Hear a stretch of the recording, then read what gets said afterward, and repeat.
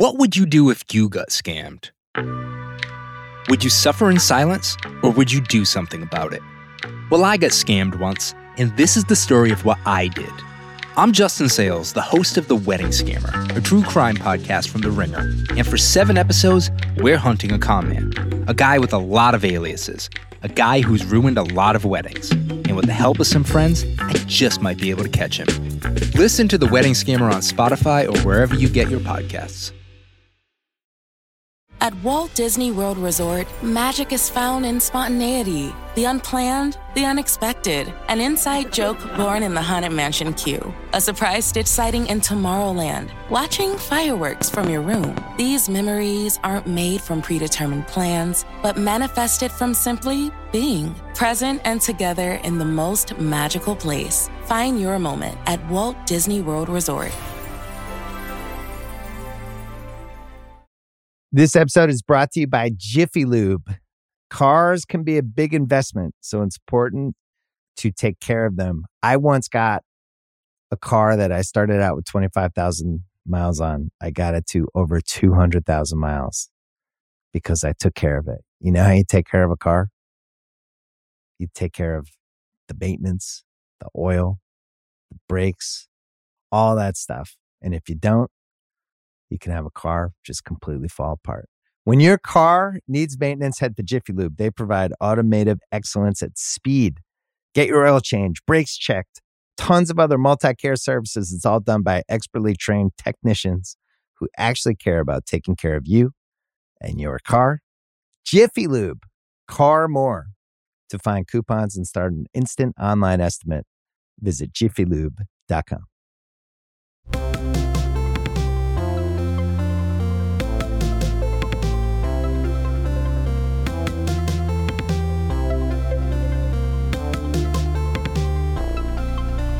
Hello, and welcome into the Ringerverse, your Nexus podcast feed for all things fandom. I am Ben Lindbergh, a senior editor for The Ringer, and joining me on Button Mash is Matt James, Ringer deputy art lead and man who has opinions about plant life on Pandora.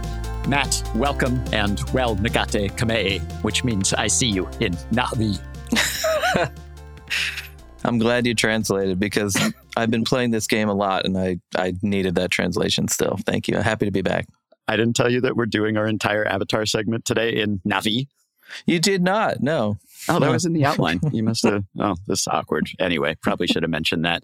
We are going to give you our spoiler-free impressions of Avatar, Frontiers of Pandora. Don't worry, they will be English language impressions. This is the new Ubisoft-published open-world game that came out on all platforms last week. This is the James Cameron Avatar, to be clear, not the animated Avatar. Though really... aren't Cameron's movies mostly animated too? I think they kind of qualify. We will use that game to talk about the evolution of the much maligned movie tie-in video game.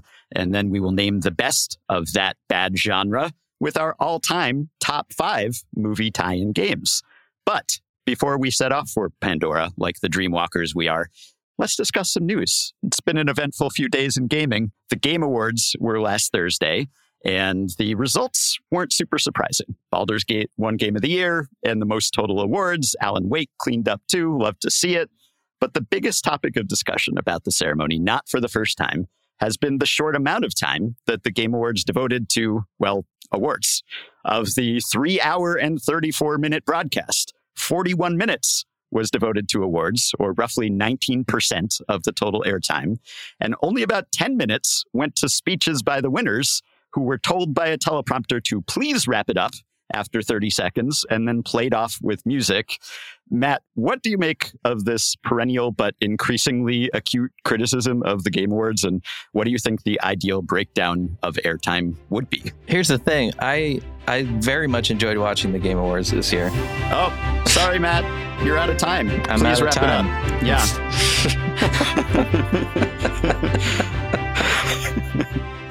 Oh my How does it feel? It doesn't feel good. No, it doesn't feel good. Probably doesn't. It was a nice little surprise. So what were you saying? Because you actually have more than a few seconds to speak. Well, yeah, this podcast. cut me off. If you've got really cool games to announce, cut me right off.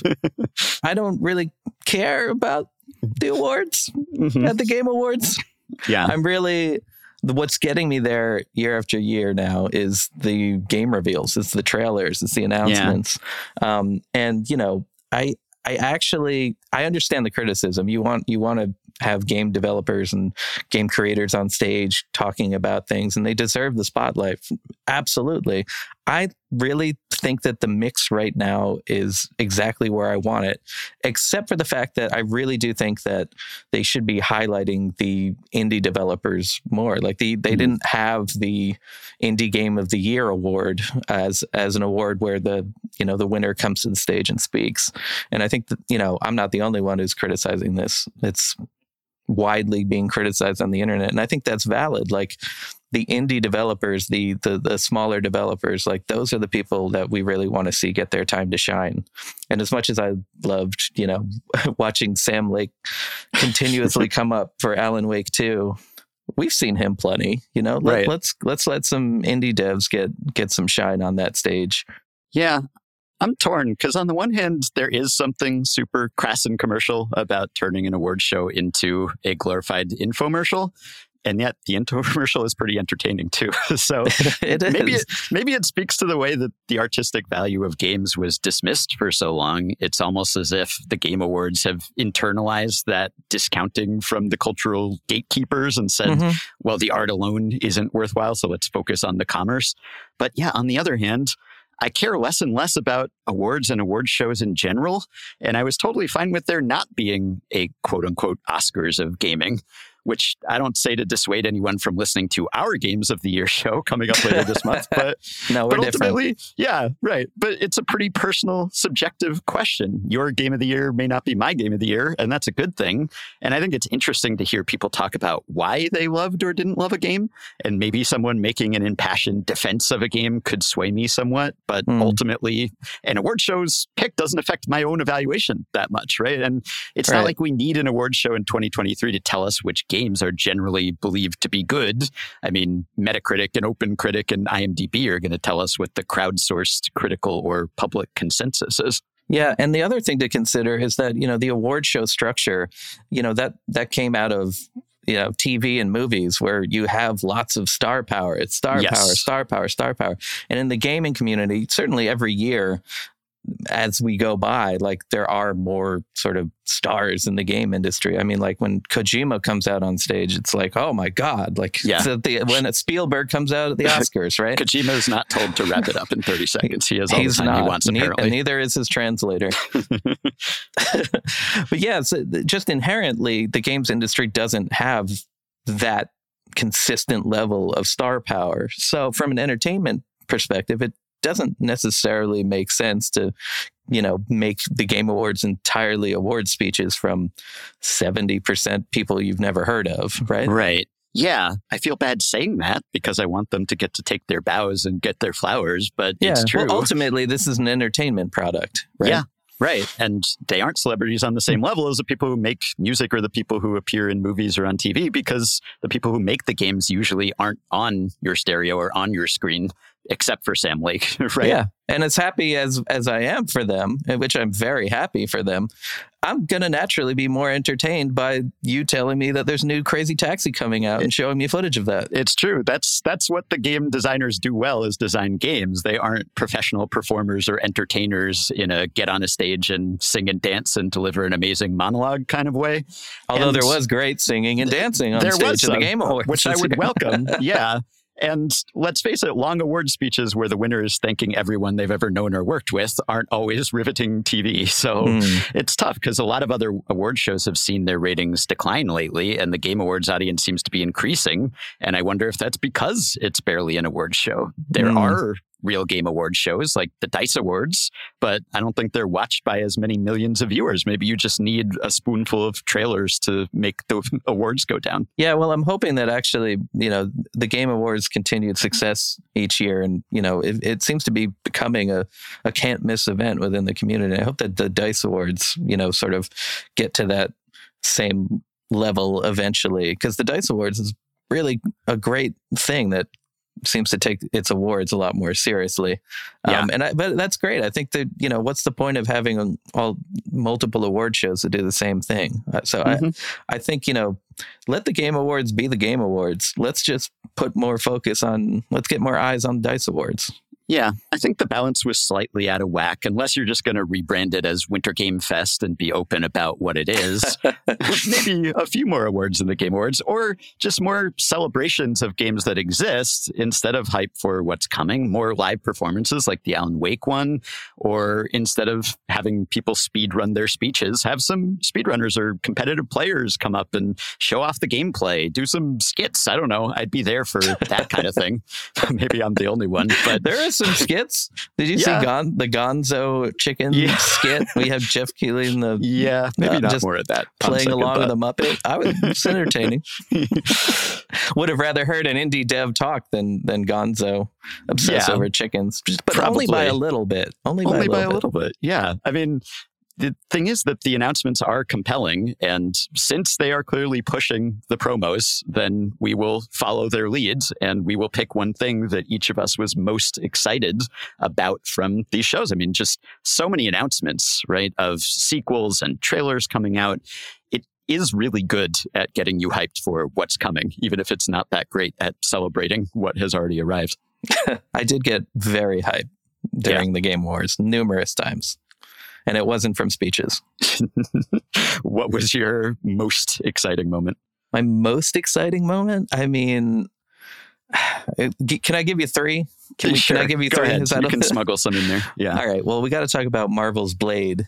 Mm-hmm. That trailer for Blade was so cool. Blade, the Marvel vampire, getting his own game, which, was something that we knew was going to happen. But wow, the art style. The status of the Blade movie has been somewhat in doubt, but this is looking good. This was very exciting. Very, very exciting. I can't wait to see some more of that. Also, just that return of Sega. And, if you're younger, you probably don't really care about this, but if you're an old head like me, I care. Yeah. The Sega announcement, everybody was sort of speculating, what is Sega going to announce? What is the game that they seem to be hyping up before the Game Awards? And it turns out there are many games.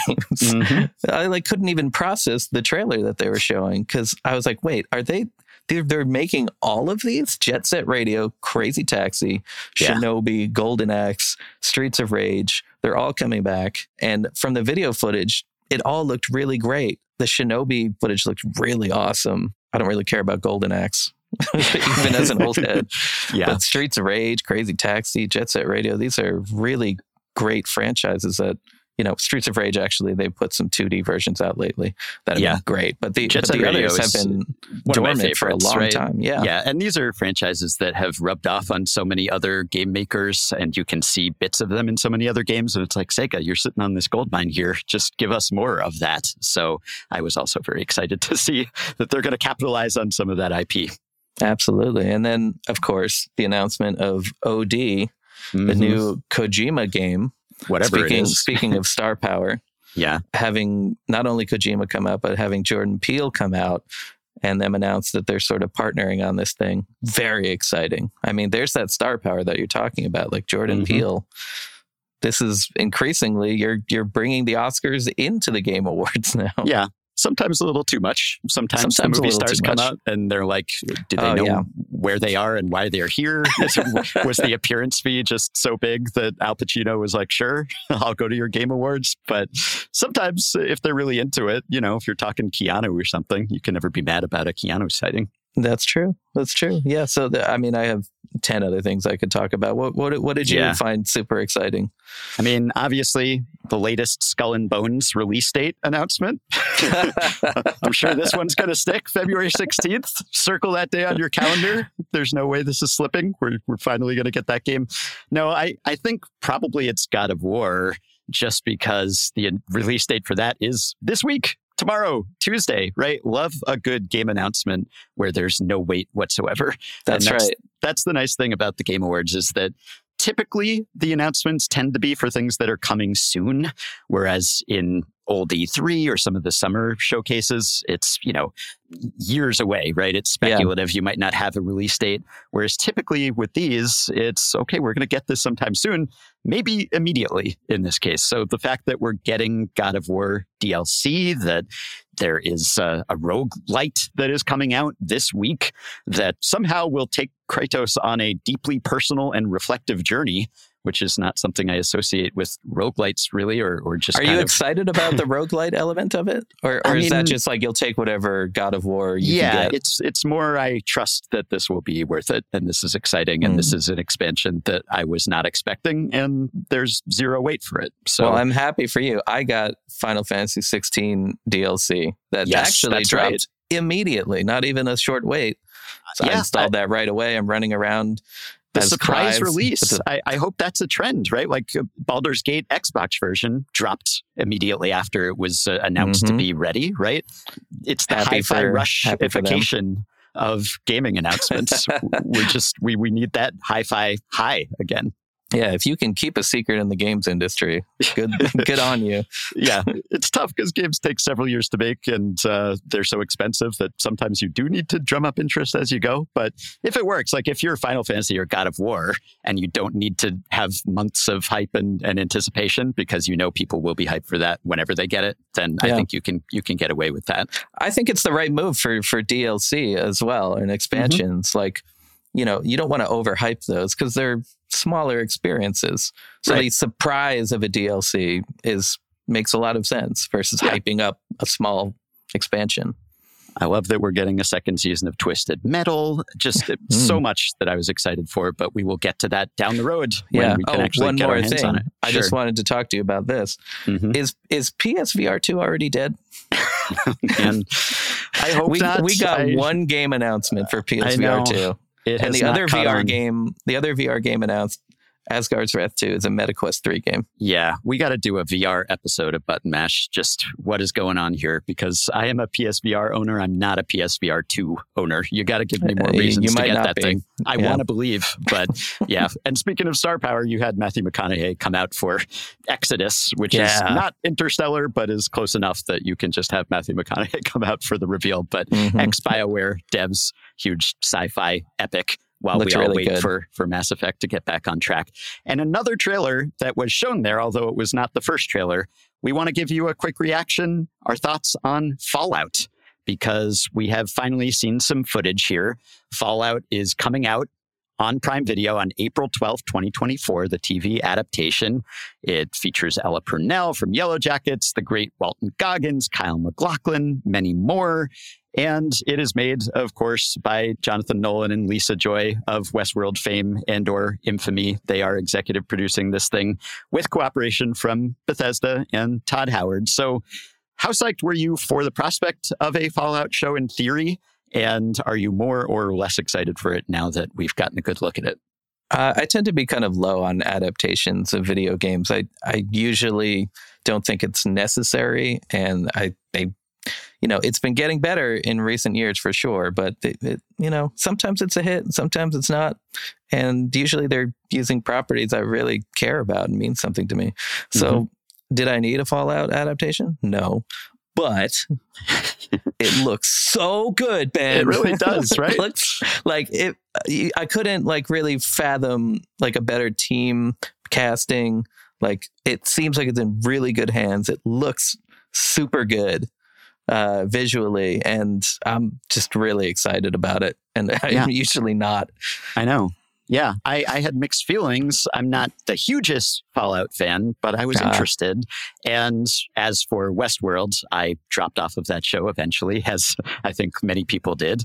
And so I had some misgivings, but looking at it, it looks fantastic. They're saying all the things that you would want them to say about it. You've got a great cast. I will watch anything with Walton Goggins. They're going practical effects heavy, which is nice to see when you can get away with it. And also, although Nolan and Joy are prominently involved here, the writers and showrunners are the people who made Tomb Raider and Captain Marvel. And then also Silicon Valley, Portlandia, Baskets, The Office. So you kind of have that big IP, video game, sci-fi sort of background, but also the comedy background, which is really important. Right, really that's important. what you want. And it seems like they're completely committed to translating that tone, which is, yes, it is a dystopian, post-apocalyptic future, but it's funny. Yeah, and I don't have to like build a base while I'm watching it, Exactly. which is really good. Right. And they're kind of comping it to The Last of Us very consciously. Why wouldn't you? Obviously, after the success of that series. But, you know, there have been profiles written about it where they have invoked it and talked about how, like The Last of Us, it touches on contemporary concerns and things that are going on in society, just trying to make it relevant like that. But also, I think the pairing of accomplished prestige TV creators who care about the property with the people who made the game. Yeah. I don't know that Todd Howard is as involved as Druckmann was, for instance, with The Last of Us, but obviously you have people who care about the game, know about the game, who are stewarding this thing, and it looks like they've spent a lot of money on it, and it's canon. I don't know whether you think that's a good thing or not. It's not like the Halo show, let's say, where it's sort of in a separate timeline. Yeah, I don't particularly care either, but some people get very upset about that. But it's not, this thing isn't what it was in the game. It's a perfect impression. That's what everyone sounds like when they say that. The entire internet sounds like that. Related to what we'll be talking about later, it's not a direct adaptation of the games or any particular game, but an original story told within that universe, which honestly is my preference, all else being equal. I'm hyped. I'm very hyped about it. Can't wait. And if this is the way forward for adaptations involving those game makers, those game designers who came up with the idea first, like I think that's a really great idea. Let's keep doing that. It keeps working. So we will definitely be covering that show at the Ringerverse next year. And now that we have told you what's coming in video games, we will tell you what's coming on this feed. It is time for programming notes. The clock will not strike midnight this week. The Midnight Boys are taking a break, a much-deserved break, but they'll be back next Friday with an Aquaman pod. You can also stay tuned for Mint Editions, Things We Missed in 2023 recap 1 week from today. This week on House of R, Mal and Joe are recording an episode on the third Doctor Who anniversary special as Matt and I speak. And on Friday, they'll be back with their top 10 moments of 2023 in nerd culture. And of course, coming up on Button Mash later this month, our Games of the Year discussion and debate. Email us at ringerversegaming@gmail.com with your gaming highlight of 2023. And maybe we will read some of your messages on the show. Now, let's turn to the matter at hand, the new game that has been released with, I would say, a surprising lack of fanfare, given the prominence of the IP and the people involved here. Avatar: Frontiers of Pandora, which is an open-world action-adventure game developed by the Ubisoft-owned Massive Entertainment. They're the makers of The Division and the upcoming Star Wars Outlaws, a game whose career I will watch with great interest. This game was announced in 2017. So yes, shocking, an Avatar property took a long time to come out. But we've both been playing it. And even though it hasn't gotten a ton of hype, it hadn't really been shown off a lot, to the extent that people weren't aware that this is actually a first-person game, which I think surprised people. It certainly surprised me. But we spent a lot of time with this, and you know what? It's not bad. It's not bad. I would hold on. You know what? I would say that it is good. Wow, actually. You'd go so far as to say I would go so far. I am enjoying it. And you know what? I don't care about the movies at all. I don't care about when I go to, I've seen both of them. Yeah. I have moderately enjoyed some of my experience with the movies. Right. It's not an IP I'm passionate about, but nor am I an Avatar hater who's like, there's no cultural currency and why do these movies make so much money and grumble. They're fine. You know, I enjoyed my time at the theaters. I can be a hater about them and enjoy them at the same time. Sure. But I think I've always said that, like, you know, these Avatar movies are stunning visually, right? Like I would actually rather watch like a Planet Earth style David Attenborough narrated documentary of the Avatar world of Pandora. Yes. Sometimes it seems like that's the movie that Cameron really wants to make. And it's like, look, it just dropped the story and everything. Just, you know, show us the lush foliage of Pandora. Yeah, let me see that bioluminescence. Hit me with that natural, right? I want to see that. So I actually, I've always speculated this. I think I enjoyed the Avatar video game experience way more than the movie experience. I think it works better as a video game because these story elements are often overwrought and not super developed and cliched, and it's sometimes it's a little cringy. Mm-hmm. The Avatar stuff. I think that applies to every Avatar story that we've ever seen, but yes, no different here.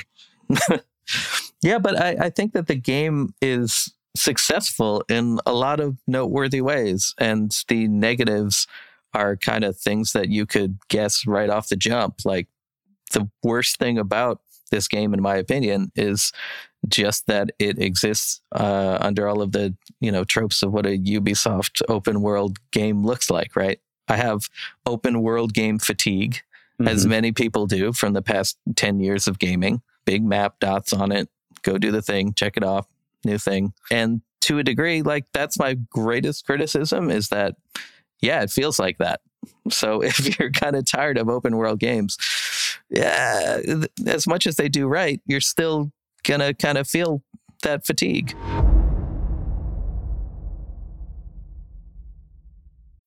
This episode is brought to you by State Farm. You might say all kinds of stuff when things go wrong, but these are the words you really need to remember. Like a good neighbor, State Farm is there.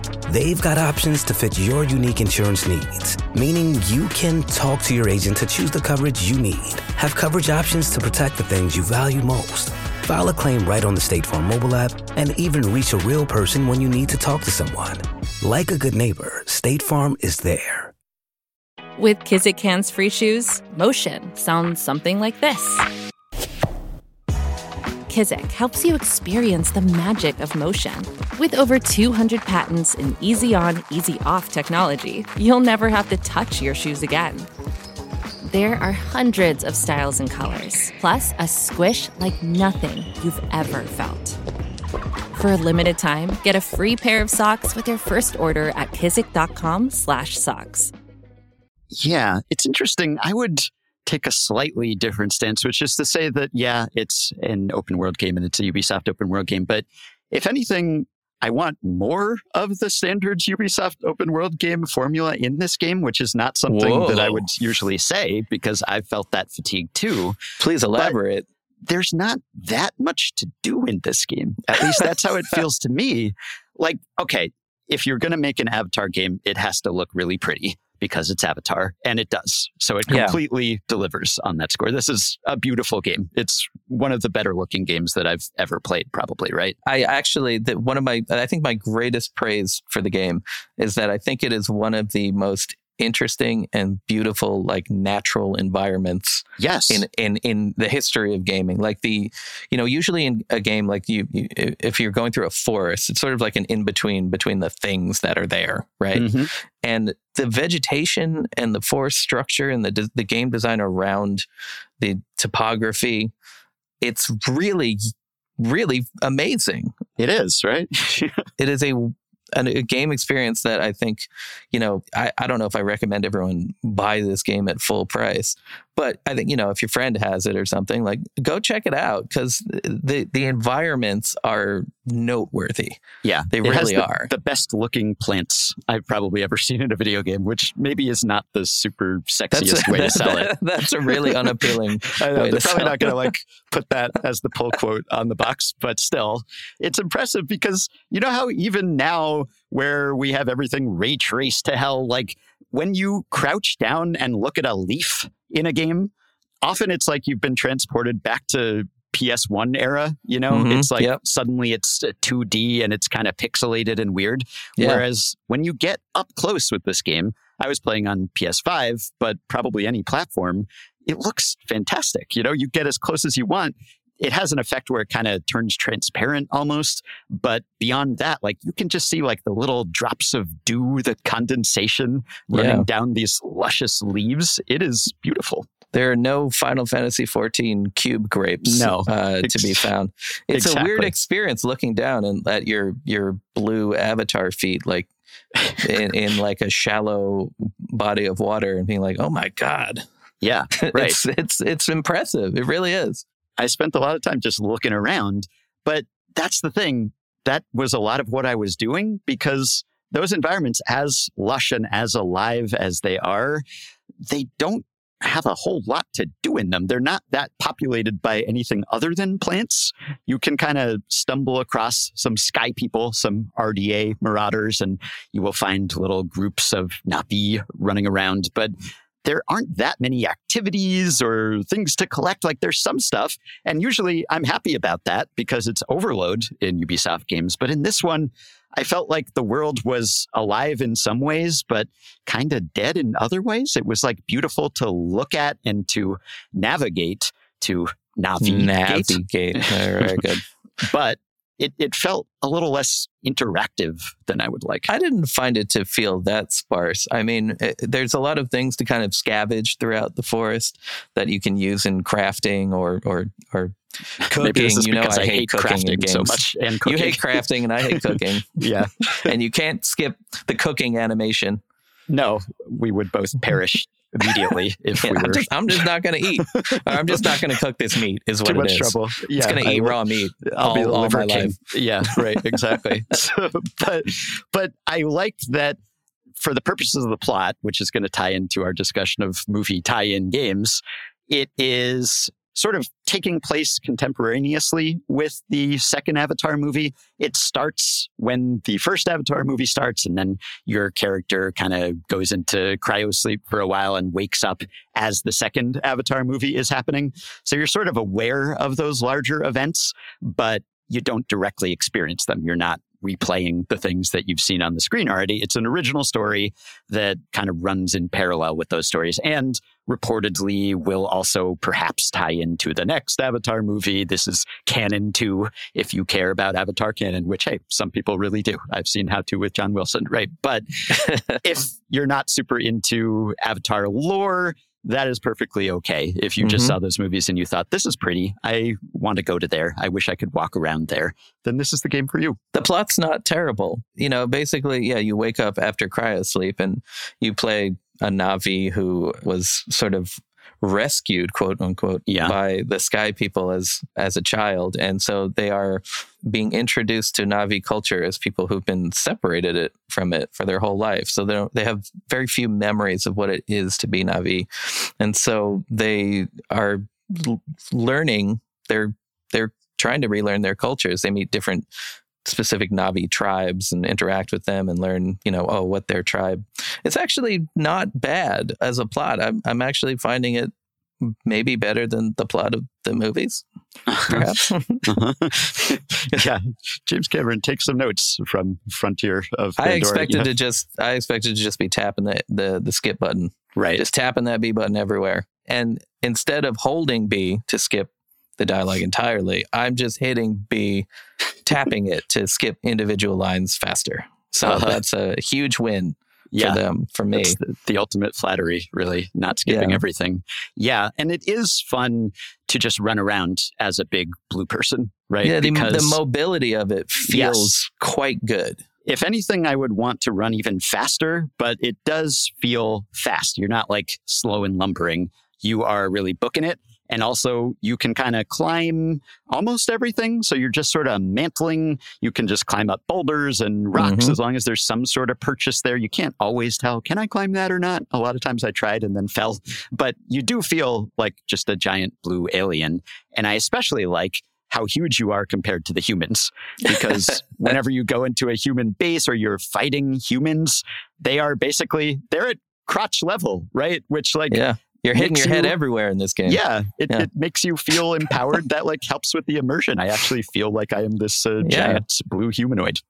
I know. The people are so tiny. It just feels like you're Victor Wembanyama just walking around everywhere. I know. Makes me want to be a Navi. So did you unlock the Irkon, the flying horse dragon? Yes. I believe it's the Ikron, Matt. Irkon. Just, since I studied my Navi before we came on you're here. the expert. Yes, I did, but the problem is it takes several hours to unlock your flying bonded beast, or at least it did for me. Yeah, which narratively makes sense. that you wouldn't just walk onto the back of these things. I mean, if you've seen the movies, you know it's not easy and you have to work your way up and you're climbing your skill tree and you're familiarizing yourself with the culture. And by the time you get it, it feels like a major accomplishment. Yeah. And it's a big game breaking because then you can sort of fly to all of the places that had been inaccessible. So. Exactly. But before you get the Ikran, knowing that you are going to get it at some point, I'm like, just give me the Ikran. Like, I just want to fly. Stop making me run everywhere. It's a really big map. I will say though, you know, the segment of the game leading up to you actually getting your, I'm sorry, Ikran? I believe so. Ikran? Yes. Very good. Really fun climb to get up there. Very memorable moment. And then you kind of get on the thing and you're like, man, the control of your Navi feels so good.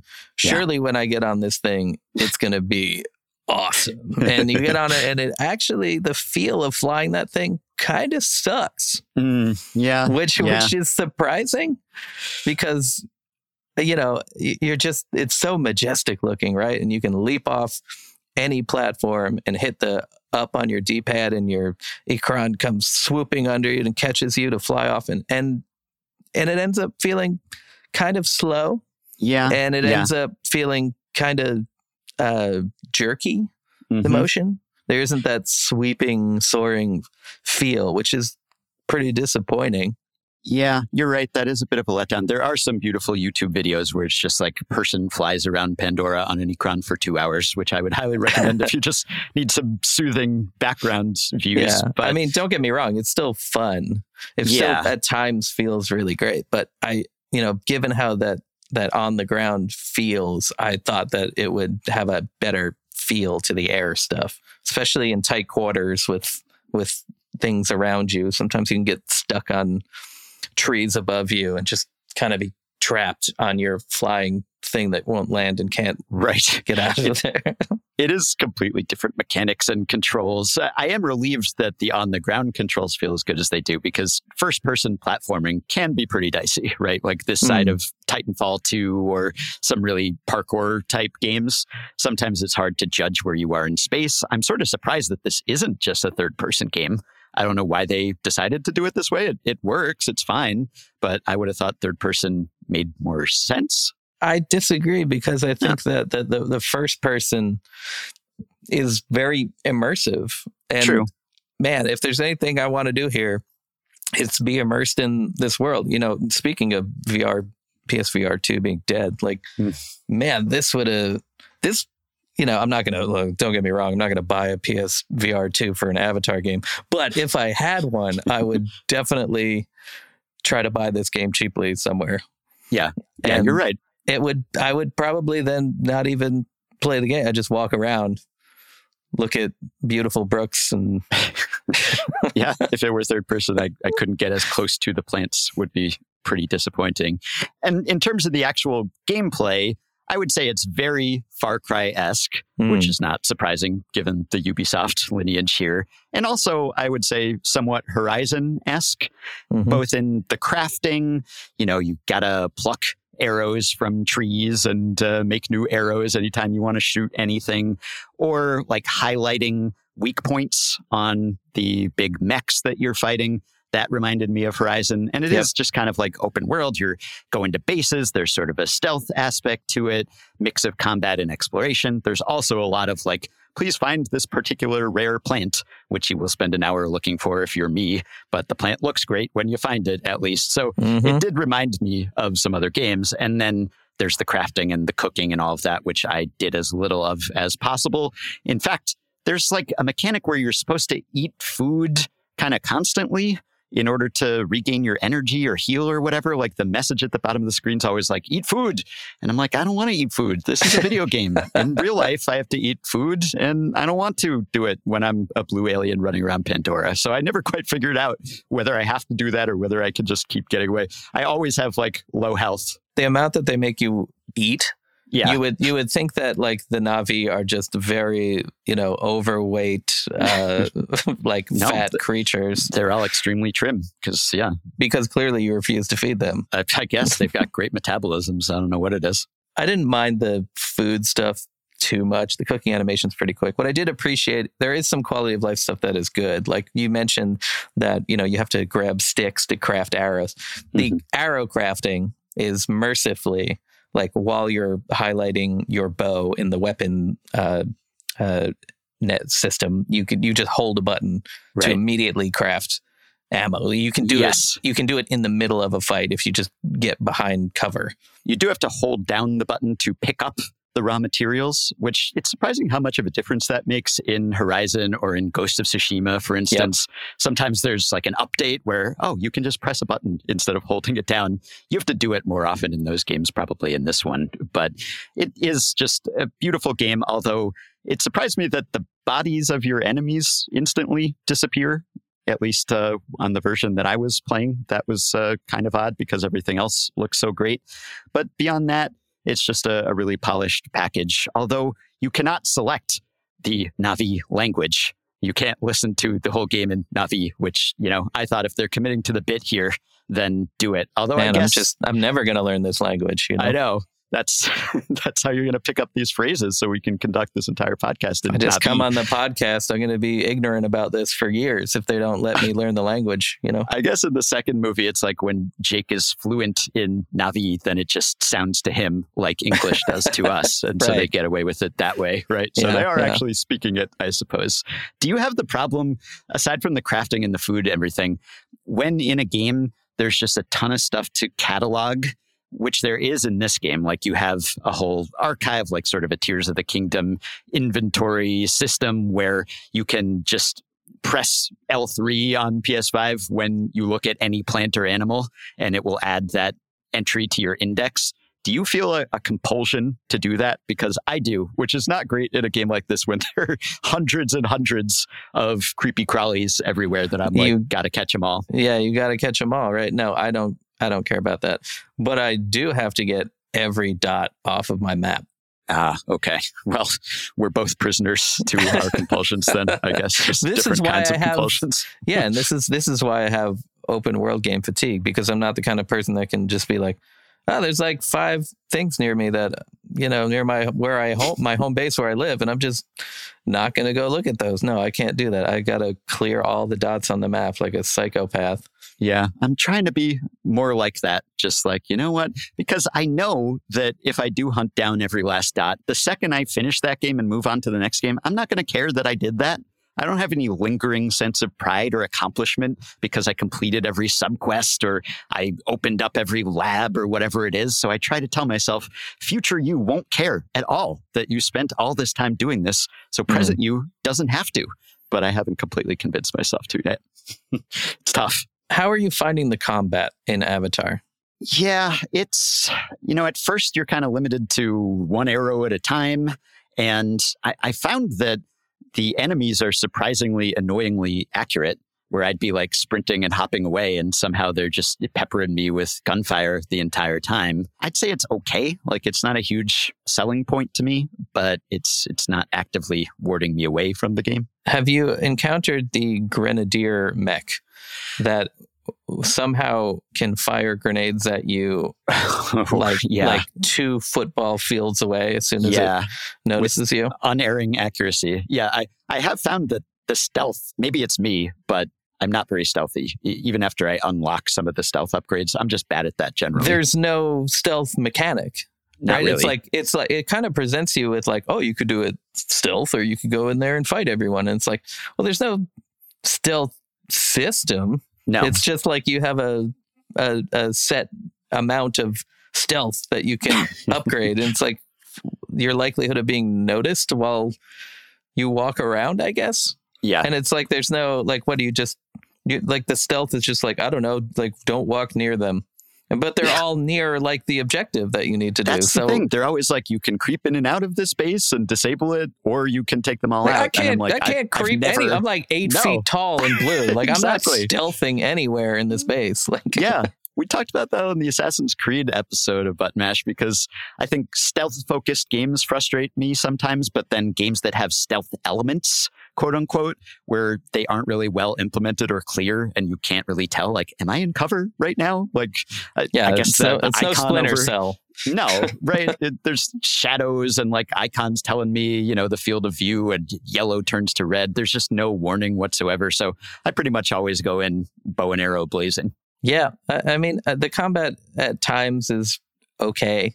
And at times I find it kind of frustrating. The arrows are very strong, which I like. The human weapons are also kind of strong, but you get hurt very easily. And like you said, they're very accurate. And there will be times where you're like, man, this is kind of challenging to a ridiculous degree. And other times where you're like, man, I'm just melting through these enemies. No problem. Yeah, definitely some uneven difficulty, unbalanced at times in the game. But maybe we can spin this out to this larger discussion, because I think this really is what a movie tie-in game is these days, right? This is, I don't know if it's the best case scenario, but this is really the template where you're not just playing Avatar: The Way of Water in game form, you are playing something in the Avatar universe. And the fact that this game is pretty good makes me optimistic for Star Wars Outlaws, which, you know, I think the fact that they did justice to the source material here is a good sign, because if it's Star Wars where I'm more invested in the source material, I'm going to care about that more. But this is the model of a modern movie game. I mean, we saw the same thing at the Game Awards. We got an announcement of Jurassic Park Survival, which is not just a playthrough of any particular Jurassic Park movie, which is a good thing, I think, given the most recent Jurassic Park movies, but is set in that universe and lets you play like it's Jurassic Park, right? So what do you think happened to the traditional movie game, the old school movie game, which almost always used to be, you just play a video game version of the movie. And usually it sucked for reasons that we can get into, but that was the traditional archetype of the movie game. Why do you think that has gone away, maybe for the better? Well, I think there are two reasons. One is obviously that everyone caught on that movie game adaptations were terrible. Yeah. And two, just the nature of video games has evolved. Video games back in the heyday of, you know, the video game adaptation, they were very linear. You finish this first level, you get to the second level, you get to the third level. Very linear, just like the flow of a movie. In a modern gaming, there's so much more, you know, in an open world game, it's not nearly as linear. And I think that just the narrative, you'd have to insert a lot more stuff around that narrative. Otherwise, your game is just going to be, I don't know, the length of the movie, maybe twice as long if you're padding it with. And this is a thing that they used to do with video game adaptations. They would be like, well, the movie is kind of short, so let's just make this game really hard. Right. Yeah. Or just some random sequence thrown in that wasn't in the movie. It's like, that got edited out or something. Yeah, this is a bathroom break. Did I miss this scene? I think that is a big part of it. They just really poisoned the well with how bad most of the movie tie-in games were, which, look, they were clearly cash-ins. They were rushed. They were crunched. It was like, hey, we got to get this game out to coincide with the movie. And that's the really defining thing here. Not is the game good, but are we going to maximize the marketing opportunities here? So that's part of it. I think another part of it probably is that tie-in games, direct tie-in games don't really work as well online, I would think, because if you're just sort of playing the scripted events of the movie, how are you going to turn that into a multiplayer game, a live service game, a game that people are going to keep returning to?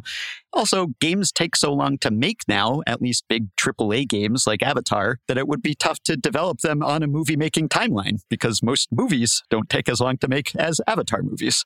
And maybe it's also just that the balance of power in media has shifted. Now we're constantly talking about Hollywood adapting video games, right? So it's not so much about, inferior, media come lately video games. We're getting the scraps from the movies. They're going to let us make a game version of their movie.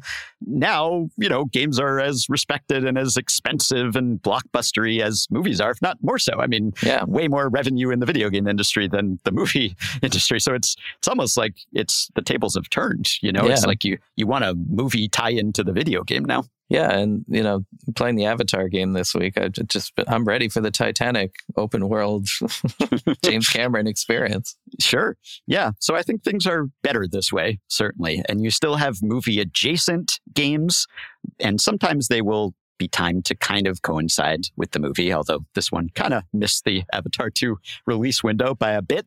But I think it's better that it's just early for Avatar 3, actually. Maybe that's maybe that's the spin that we can put on this. But we do want to salute the old movie tie-in game because they weren't all terrible. And in fact, the ones that were good, they really transcended the form and are even more impressive because they managed to avoid the pitfall, the movie tie-in trap. So we wanted to do our top 5 here, a salute to this basically long gone genre.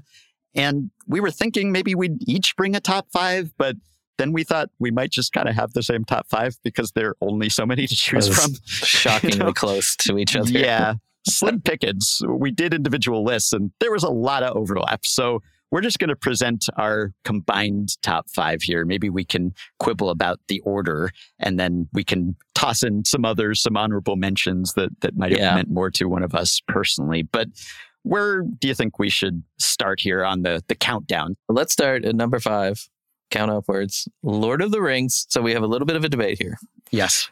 I will say that number 5 is Lord of the Rings, The Return of the King, the 2003 hack and slash on PlayStation 2. Mm-hmm. Ben, you will say that number 5 is what? Lord of the Rings, The Two Towers, which came out immediately before Lord of the Rings, Return of the King. Vicious unsurprisingly debate. Enough. Yeah.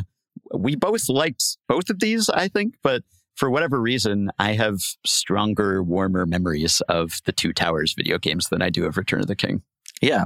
And, I don't think you're right about that. But nonetheless, I think both games did a great job of making you feel like you're in the movie. And it was a pretty successful adaptation. It was fun. The action had good weight to it. And it felt epic in scale, like the movie. A lot of these adaptations don't feel epic like the movies that they're, created to emulate. But I remember playing the Helm's Deep level of the Two Towers game like over and over and over again. And it felt as epic to me as the movies. I'm sure if I went back and played it 20 plus years later, it would not. But at the time, at least, it did.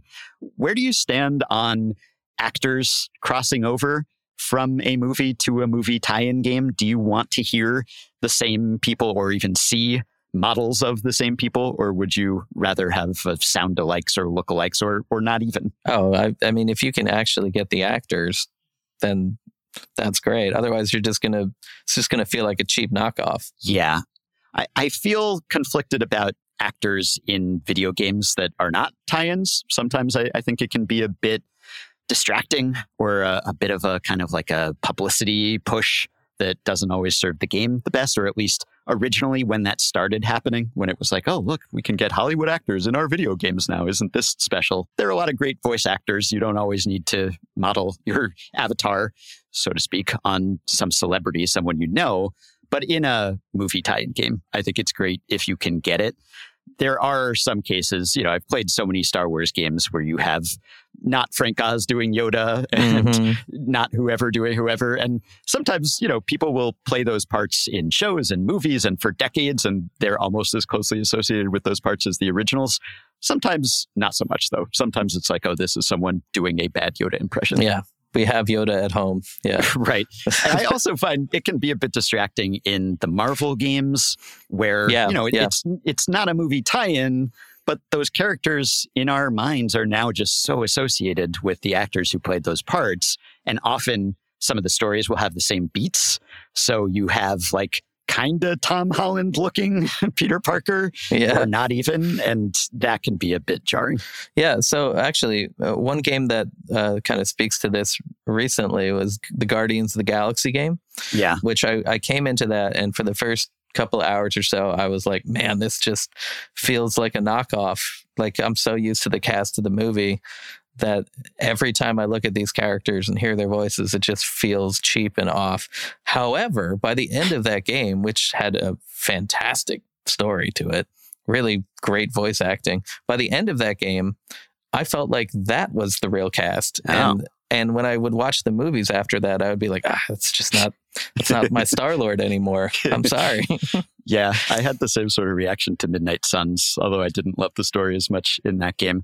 I should say here, as we do this countdown, we are excluding games that are kind of modeled on the movie, but not directly based on it, which it's sort of a gray area, right? Like, we were 40,000 Star Wars games. Exactly. We can't just say like any game that has something to do with a movie or is based on IP that was originally movie, because then it's every Star Wars game. But even something like Alien Isolation, which is very influenced by Alien, obviously, but does tell a different story, or, Chronicles of Riddick, which is often mentioned on lists of the best movie tie-in games, surprisingly, because people don't typically mention that as one of the best movies. But the game was good, but it was a prequel. So we're really talking about games that stick to kind of by the numbers. We're playing through the events of the movie. So where do you want to go? Number 4. Number 4, Aladdin. Yeah. Aladdin's great. Classic platformer. Interestingly enough, this was released on every system that was in existence practically at the time. The Super Nintendo and Genesis versions were made by completely different developers. The Genesis version was made by Virgin Games, and the SNES version was made by Capcom.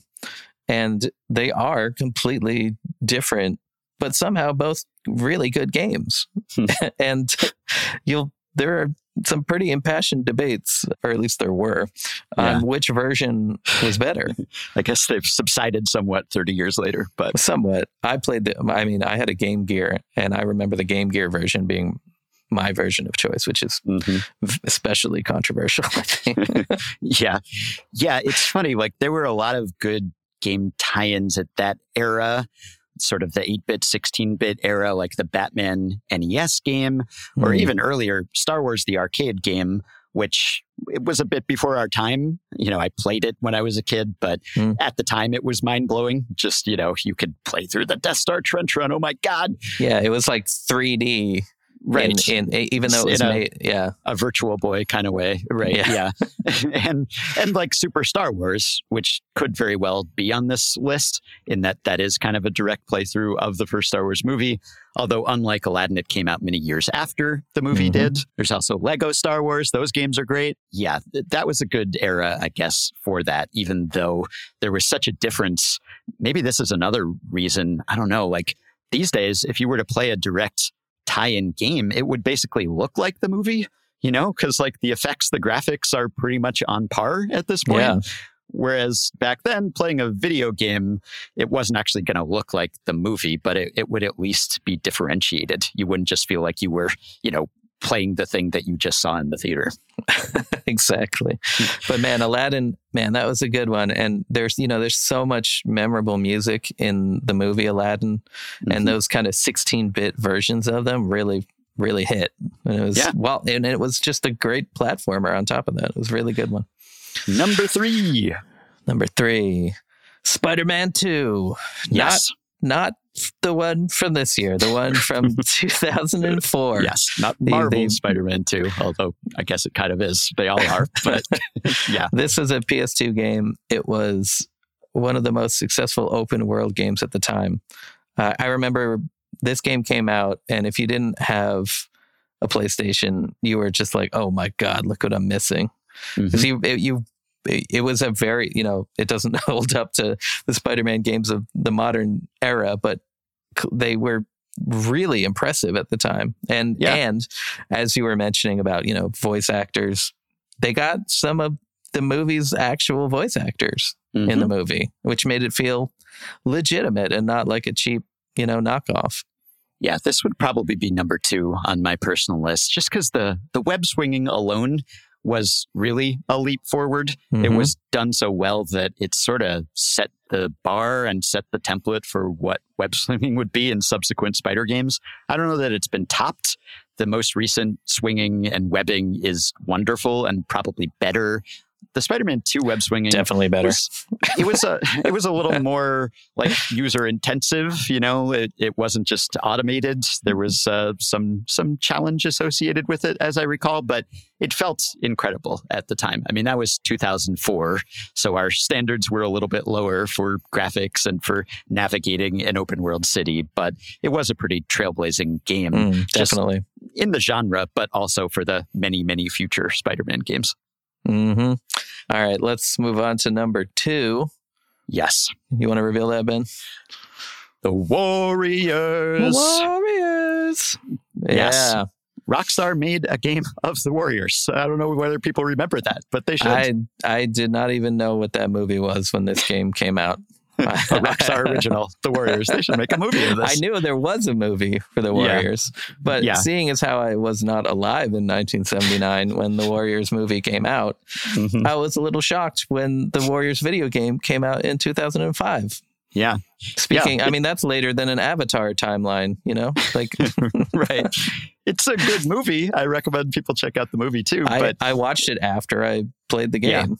Yeah, you're like, this doesn't hold up to the 2005 Rockstar classic, but it's a fun game that I guess kind of like Bully, kind of like anything that's not Grand Theft Auto or Red Dead Redemption. Maybe people don't remember as well, but I have fond memories of that game. It was a lot of fun. Yeah, like, you know, it was just kind of beat 'em up gameplay, like running through New York, just the events of the city, but it had a lot of character and personality, as does the movie. Yeah, and a good beat 'em up combat, you know, lots of different weapons to pick up. And they really did, you know, have a fun narrative to go with it. I mean, you'd expect nothing less from Rockstar. But, you know, they picked that movie for a reason. And it was a very strange decision, but a very successful game that I think would still be worth checking out today. Yeah. And our number 1, I don't think we need to do a drum roll because there's zero suspense here if you've been anticipating all along, but it's GoldenEye 007. Of course, it has to be. It has to be. Amazing, really, that was a movie tie-in game because it has such a stature on its own that I don't even think of it that way. I mean, GoldenEye's a fine movie, you know, no shots at Pierce Brosnan or anything, but like when I think of GoldenEye, I think of the game way before I think of the movie. And the fact that that game came out of this genre, where it's just like scorched earth, like everywhere you look, just terrible, shoddily made games. And then you have one of the best games ever that is also a movie tie-in game, but is amazing. Thanks to Rare, which managed to translate first-person shooting to consoles in a way that just dominated our childhoods. I mean, the fact that this came out of this genre is one of the great gaming upsets of all time. And the plot is so unimportant. Like, as far as I'm concerned, like, I've seen GoldenEye probably twice in my life, the movie. And as far as I'm concerned, the plot of that movie is that someone is playing as a very short character and slapping everybody. I think that's the plot of the movie, right? Yeah, actually, that's what playing Avatar is like. You're playing against a bunch of odd jobs, basically. That's what it feels like when they're like shooting you and you can't see them. It's like they're all playing as odd job. It's it's unplayed Have you played GoldenEye lately? Because it's been spruced up and re-released. Does it hold up? I've played it through emulators, and I've played the recent re-releases. The frame rate is really hard. Yeah, it's really, you kind of can't believe that you spent that many hours like hunched in front of a CRT monitor, like hopped up on Dr. Pepper and Pizza Hut as a child. It wasn't perfect dark bad, but it was bad. And played with that frame rate in one quadrant of a tiny CRT screen. It's like, how did we do this? I know. But does it hold up? Like, a little. Mm-hmm. But at the time, I think it was really you had to be there thing. Because if you put a kid down in front of this game, I don't think that they will find anything particularly compelling about it. Right. Yeah, that's the problem. Yeah, its brilliance, the ways in which it was groundbreaking and trailblazing doesn't really translate when you've been playing the games that came after that. Yeah, like you're walking around GoldenEye, you can't even build a house. You know, all the kids are so Fortnited out now. It's like, what's the point of shooting someone if I can't just create a 3-story home while you're trying to kill me? You know? Yeah. Also, I have gone back and played it on N64, and the single joystick controls, which I will forever love you, N64, but it is really hard to go back to that after having dual joysticks, you know? Yeah, it's tough. It's crazy. Yeah. It's really hard. Yeah. Incredible game, though, at the time, and definitely deserves the top honors here. Any honorable mentions or extremely dishonorable mentions? Yeah, some real dishonorable mentions. So when I think about movie games, the defining memory of my childhood in that heyday of bad adaptations is the Surf Ninjas game on Game Gear from 1993. You might have missed it. I think I did. You might have missed the movie Surf Ninjas.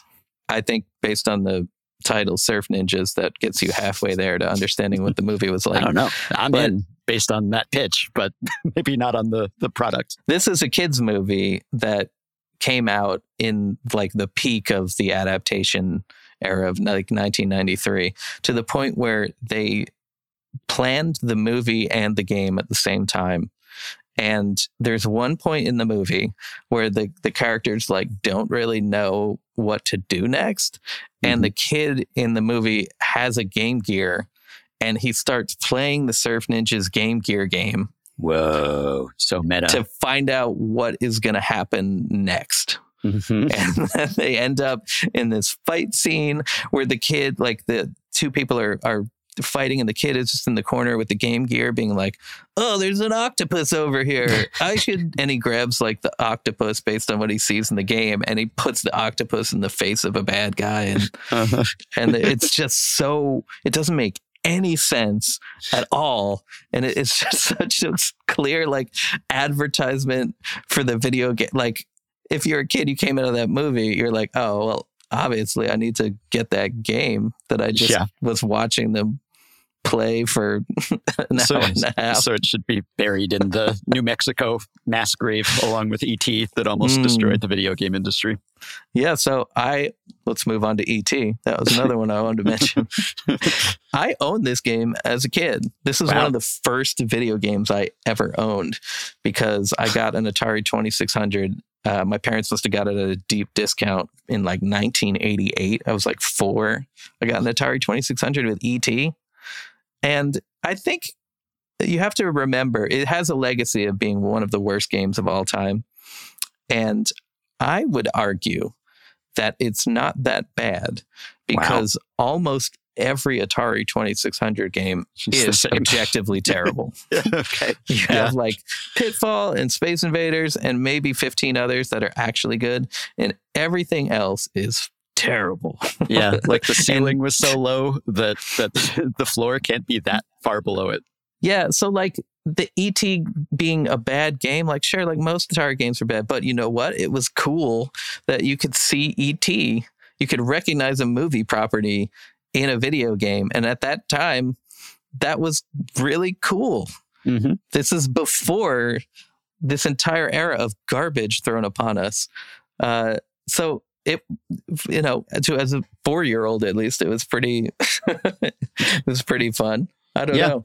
Yeah, I was going to say, it's amazing that you're still here talking about and loving video games all these decades later when that was your introduction to the medium. But I think what that really goes to show is that when you're a kid, you will play any garbage and you will think it's good. You know, I was there with you. I was playing crappy games. I didn't know the difference really between a great game and a terrible game. It's like, ooh, I can move some pixels around a screen. This is awesome. You know, only when you get older do you hopefully develop some taste, some discernment so that you can tell from the good from the bad.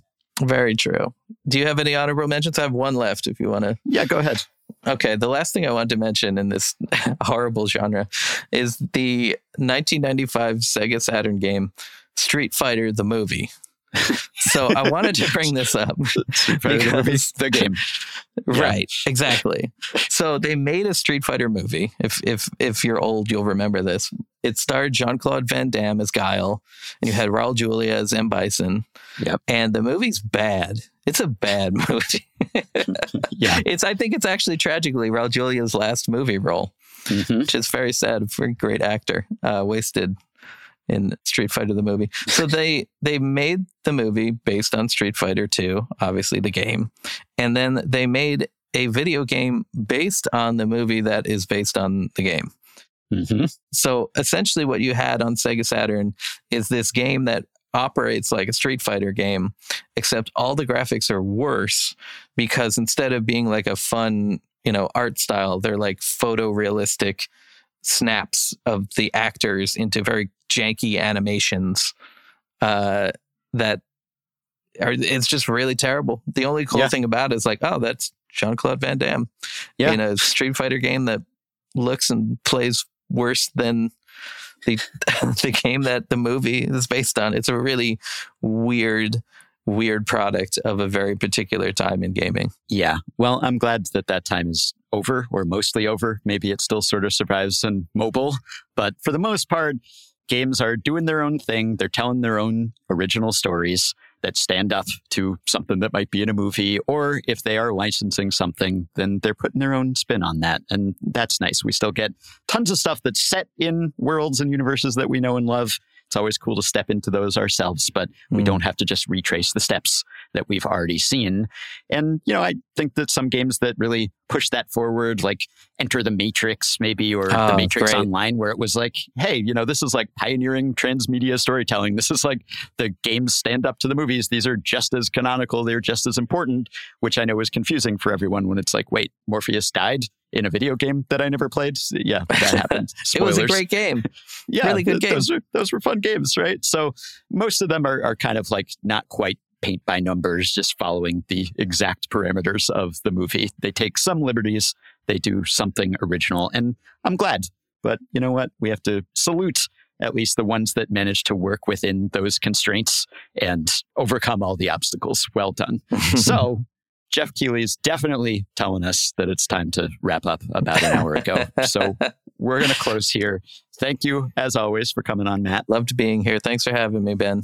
Thank you to Devin Ronaldo for producing, and to Arjuna Ramgopal for serving as senior podcast manager.